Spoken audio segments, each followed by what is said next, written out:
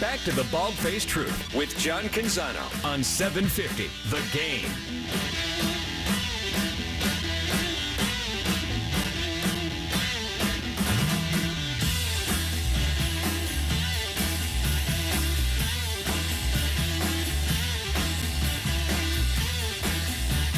In a little bit, in a few minutes here, we'll check in live from Vegas with Colton Clark.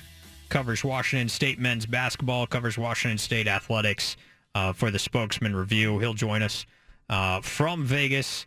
Ducks and Cougars tomorrow at 2:30 in the quarterfinals. That's the matchup that we're going to get there. Pac-12 tournament underway in Vegas. Judah Newby in for John Canzano, by the way, here on the BFT and the BFT Radio Network. Appreciate you guys being along for the ride. Some of the action so far, Colorado and Washington played in the 8-9 game. Colorado wins it 74-68. They're moving on to the quarterfinals. We'll see what the future of Mike Hopkins is with UW. Talking about Jim Boeheim earlier today. Hopkins, the Boeheim disciple. He's gone through, some ups and downs with the Huskies. And they finish flat 500 on the year, 16-16 overall after this loss to Colorado. And then Washington State, they just beat Cal 69-52. Will, in all likelihood, be the end of the line for Mark Fox, the Cal head coach. And we'll await that announcement when it gets made. Washington State, though, the 5 seed, they do advance, and they will play the 4 seed Oregon tomorrow at 2:30 in the quarterfinals. At 6 o'clock, Stanford plays Utah. Betting line on that, pick 'em. Who you want? Stanford, Utah. That should be a good one. A different betting line on the last game tonight. Oregon State, Arizona State, 8:30, Pac-12 Network. The betting line there, ASU minus 11. Didn't we see this game? When John Canzano did a show from Spirit Mountain Casino the Thursday before the Super Bowl, it was a week before the Super Bowl. We went down to Spirit Mountain, had a big show. By the way, we're going to do that again on Monday. So if you are interested, if you're around, head on out to Spirit Mountain Casino. Go check out John Canzano and the crew. Steven will be down there as well, and we're going to have a good old time with Spirit Mountain Casino. So that's happening again Monday. So heads up there. But we did a show, and was it that day, Steven, that the Beavers were playing the Sun Devils? Yeah, it was down in Tempe. Because we were talking about that matchup. And wasn't it a similar point spread, too? It was 12.5, if I remember correctly. Okay. Oregon State was up at halftime. They were having a really nice game, and we talked about it. Me and John both made the bet on Oregon State plus the points. It ended up cashing at the very end, but I wouldn't be surprised if it turns out that way again. Arizona State, very inconsistent team and not a great shooting team. And we saw in the first half of the Washington-Colorado game, Judah, it was like 16-10 after I think I tweeted out Washington had 18 points in 14 minutes or something like that. Like, it was a very low-scoring first half of the game. So, guys have a hard time adjusting to the way you look at it in that big arena. So, I wouldn't be surprised if Arizona State comes out and struggles shooting the basketball. Wayne Tinkle's going to have some type of zone that he's going to throw at Arizona State, make them prove that they can shoot it. I wouldn't be surprised if Oregon State hangs around for longer than we expect, but Arizona State should get the win at the end of the day. They absolutely should. And should they win, they would advance to play USC, correct? The 3 seed in a 3-6 game. How would you size that one up? Yeah, I mean, that would basically be a win and you're in, almost in the NCAA tournament type of thing. I mean, I think Arizona State... USC might be in even with a loss. I think Arizona State has to get the win over USC, but I do think it's a win and you're in for both those teams, and it'll be an interesting one. I think I like USC in that one, but I can't wait to watch it. I said that USC is getting overlooked because everybody was talking about UCLA. They were talking about Arizona, obviously, as well. Jalen Clark injury, might hamper UCLA a little bit. John is obviously really bullish on Oregon. You're not so much on Oregon. I put forward USC and I put forward Washington State. And I don't know. What do you think about USC? Dangerous as a 3, or are they just they're good, but they're not going to be an elite team or a great team? Yeah, I don't know that they're necessarily a great team. They're one of those teams that can beat anybody on any given day. They've beaten UCLA this year when UCLA was healthy, but they've also lost to some really bad teams. Very consistent, but very talented team as well. Boogie Ellis is their main guy, best player. Boogie. He's a good guard, but Yeah, they're a good team that I think could make a run, but I don't expect it to be because haven't been consistent all year. Yeah, it'll be interesting. 503-417-7575. If you've got a thought or a pick on the men's Pac-12 tournament, John Canzano is down there covering it. Be sure to read them up on johncanzano.com. Get that newsletter. Get that subscription. It's a lot of fun to follow along with JC. And he'll check in with us throughout the tournament as well here on the BFT and the BFT Radio Network. Working on securing a connection right now with someone who is also covering the Pac-12 tournament live in Vegas. And Colton Clark covers Washington State athletics for the Spokesman Review. And he joins us on the line right now from Vegas. Colton, thanks for joining us, man. How you doing? Hey, great. Thanks for having me, guys. Yeah, appreciate it. I know you're gutting it out a little bit. We got all kinds of electrical interference probably in the arena and all sorts of things. But you're gutting it out. You're getting on the show, and I appreciate that. Yeah. Thanks a lot. I don't know what the deal was. If it's Wi-Fi or if I just have too many interview recordings, but I could not do anything with my phone. So appreciate you guys being patient with me. We appreciate you. All right, you cover the Cougars. They had no problem with Cal. 69-52. The Cougs moving on to the quarterfinals. I know it was an expected result, Colton, but bullet points from this one, how'd it come about? Oh, well, I think underrated. Wazoo's one of the, I would say, top 5 defensive teams in the conference, and that's kind of what Kyle Smith, prides his teams on. And so first half actually matched their best defensive half in terms of point total, and it was kind of one of those because they couldn't really get the shooting going, and they've had streaky stretches like that. So I think first and foremost is that first half was one of their best defensive halves of the season, and then 14 points at that point, and then kind of, held steady from there. Got a little bit more offense going. Cal did as well. But, yeah, and then second half was shared scoring. As Smith just said, the veterans carried him down the stretch. T.J. Bamba especially, I think he scored 9 of his 17 in the last 2 minutes and 40 seconds just to put that away when it got to 11. And led by double digits the entire second half, as many as 21. And went 3 for 3 against Cal this year, and improved 7 straight wins for the Cougs, which is their best winning streak in against conference opponents in 40 years.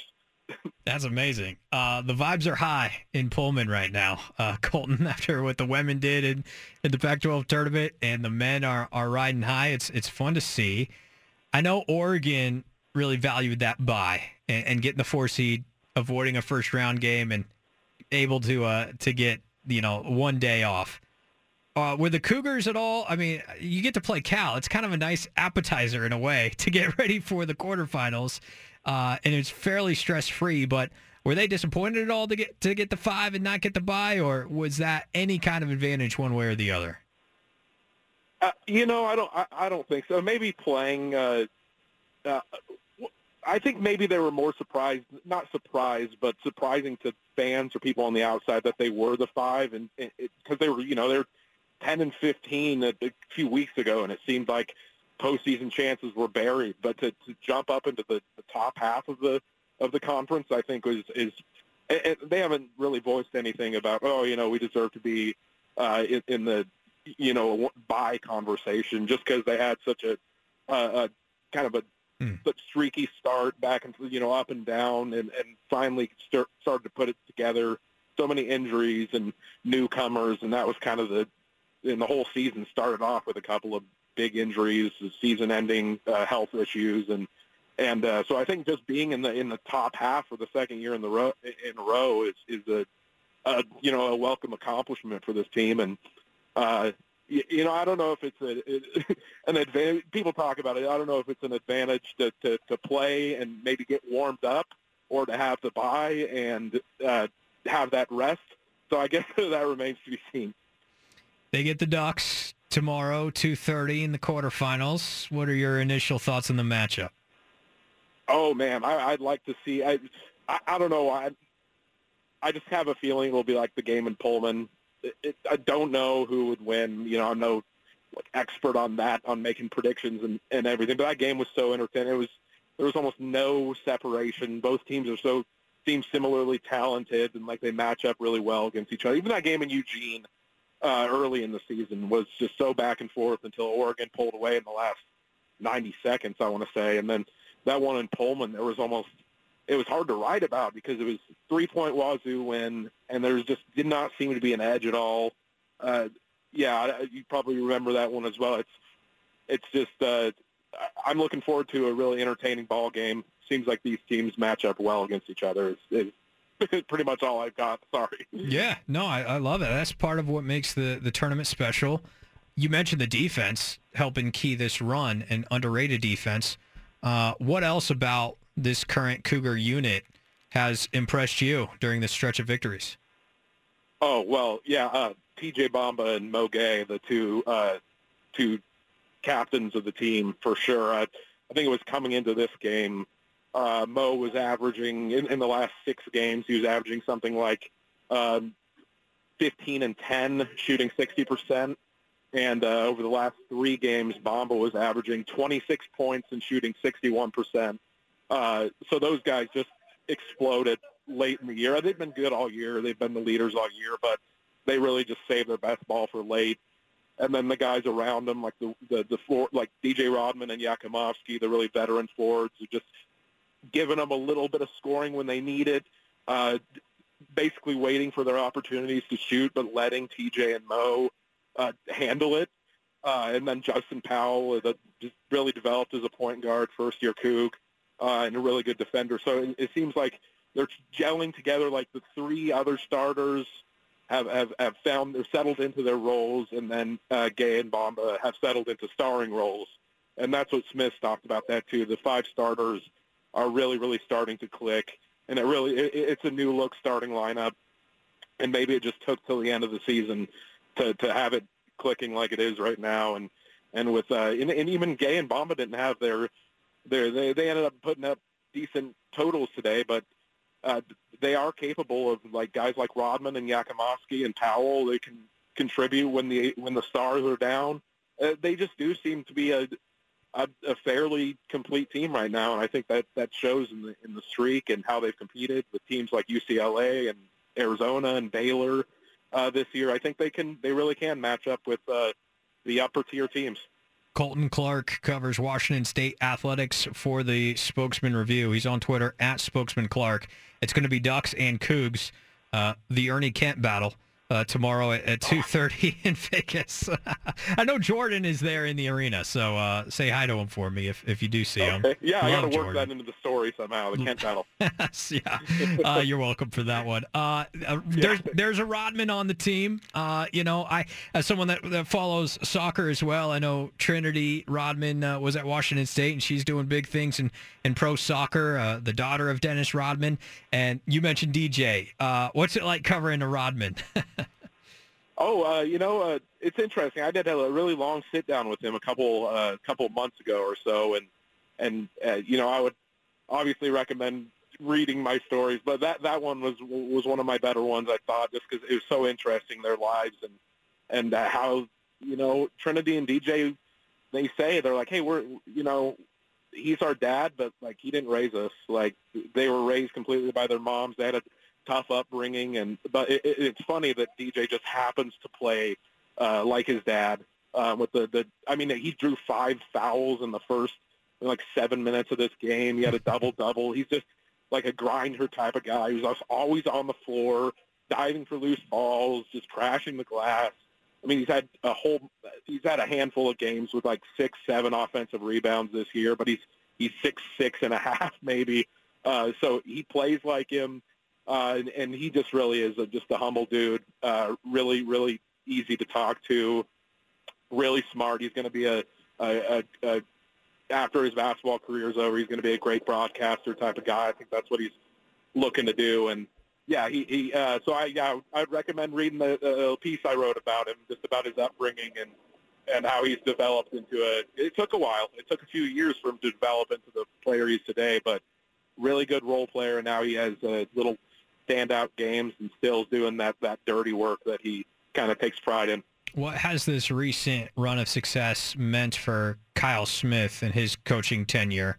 For those of us kind of watching Wazoo basketball from afar as it relates to the Pac-12 conference. He's been here for a few years, right? This is year 4 for him, and what has this recent run meant for him? Well, it may be similar to last year. Last year they had not this kind of string of wins, but they were similarly got hot late in the year, kind of a new look squad, and then made that big run to the semifinals of the NIT. It's kind of similar in that way, except I guess they're aiming higher. Again, though, that would be a miracle to run through this tournament and make the end, because the NCAAs are off the table if they don't win the whole thing. But it sounds like maybe one more win, or maybe this win tonight did it. It sounds like they might be in the NIT anyway, so I think that's huge just for how it started. A lot of people midway through the season, I know that a lot of the fan base was like, oh, God, I thought we had built last year, and now it seems like we have to build again. And, the big thing was Miles Rice and Deshaun Jackson, who were lost to health deals early. Miles Rice was supposed to be almost maybe a starting guard, and he actually is battling cancer right now. And then Deshaun Jackson, who's their starting center, is an unspecified medical deal. That was before the season. They lost them, and that was a big setback, obviously. And then they had a bunch of injuries. The lineup was never stable. And then when they finally put it together, you're starting to see a little bit more of the potential, even without two of the guys who haven't played all season. So I think similar to it, restored hope in the fan base. Especially seeing what the women's run, especially seeing the women's run, and I know that they can draw inspiration from that too. So yeah, big 2 years in a row, getting hot at the right time. Well, I know you say it'd be a miracle if they can get through the Pac-12 tournament and win it, but I just saw the women's team do it, Colton, and it just might be a magical thing. Is anybody in Pullman believing in magic this time of year? Oh yeah. Just and I've been seeing it on Twitter. Right after the women won it was like, oh, the men are going to do it too. Like they almost like the belief has almost turned into like confidence. They're like, oh, this is our month. Like this is our year. And it really is. If you look at it, like just the school, it's like a perfect Cinderella school. It's just tucked in the wheat fields, and really you can't find a city for. You have to drive 70 miles to Spokane to get to an actual city, and it really does feel like a Cinderella town. And maybe this is their year. I'm gonna try not to say too much and get up too hyped up here, but with the way they're playing, though, both teams are clicking at the right time, and sort of the what Cammie Etheridge and Kyle Smith pride themselves on, what they built programs with, are similar kind of tenets, So, like I said, they can draw inspiration from that, and the folks in Pullman seem that they're like, oh, what if, I look up and I see Shania Twain tweeting about the Cougar women's basketball team. I see Klay Thompson repping his alma mater. I'm like, man, that's good. Capture the vibes while you have them. Like that's awesome stuff. Right. That gives me a lot to work with for sure. Yeah, I love that. Quick pivot. What do you know about Cougar football this time of year as spring football is nearing? I can't help but be interested with what's going on after obviously Eric Morris is leaving and Jake Dickert, he's fresh on the scene, but now, first full season's behind him. Now they're trying to build something with a little bit of expectation and potential. What do you know of Wazoo football as we get ready for spring ball? Well, it seems they made some good hires. I mean, the new offensive coordinator, Ben Arbuckle, up-and-coming guy from Western Kentucky, had one of the best offenses, one of the best passing offenses in the country last year, and they're all the big emphasis for them is to stretch the field more, to get more of those downfield shots, because there's too many short balls last year, and they have the quarterback to be able to do it. So I'll be really interested to see the offensive scheme as they install it during spring camp, and seeing if they go downfield a little bit more, because Cameron Ward, really his potential, and you probably remember that Oregon game, that kind of shootout they had with the Ducks in September was, you could see a little bit of Ward's potential in that game. And they added a bunch of, high G5 transfer receivers, but guys that are veterans and have had big numbers before. So I'll really be looking at the passing concepts they install, if they do stretch the field more, what they do with these 3 G5 receiver transfers, and how Cam Ward has developed. And then their new D coordinator, Jeff Schmedding, a Spokane guy, longtime Eastern Washington coach, was with Harsin at Boise State and Auburn. I'll see what kind of tweaks they add. It is Dickert's defense. They've kind of with additions. Dickert, I guess, doesn't want it to really be known as his defense, but it is his defense he installed in 2020. So I would like to see, what kind of tweaks they've made, if they are still doing the same sets of speed rusher lines and whatnot, because they've had a good defense for the last couple of years. I'll be interested to see how similar the defense is compared to the last 2 years, and what Schmedding adds, or if Dickert's defense still seems the same, and if they get a little bit more explosive in the passing game. On Twitter, at Spokesman Clark, Colton Clark covers all things Washington State athletics for the Spokesman Review, joining us live from Vegas and the Pac-12 men's tournament, where the 5-seed Cougars move on comfortably past Cal and next get a date with 4-seed Oregon tomorrow, 2:30 in the quarterfinals.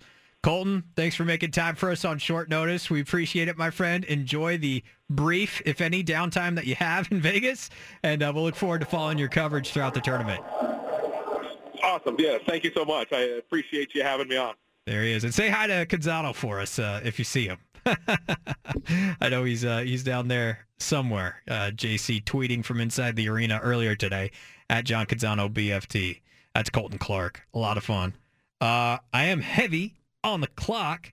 I would have had more follow-ups about Coug football because I can't get enough college football in my life right about now.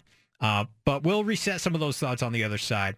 Maybe a sniff around the Ducks and Beavs as well as we close up the show on this fine Wednesday. Nubian for Canzano on the Bald Faced Truth.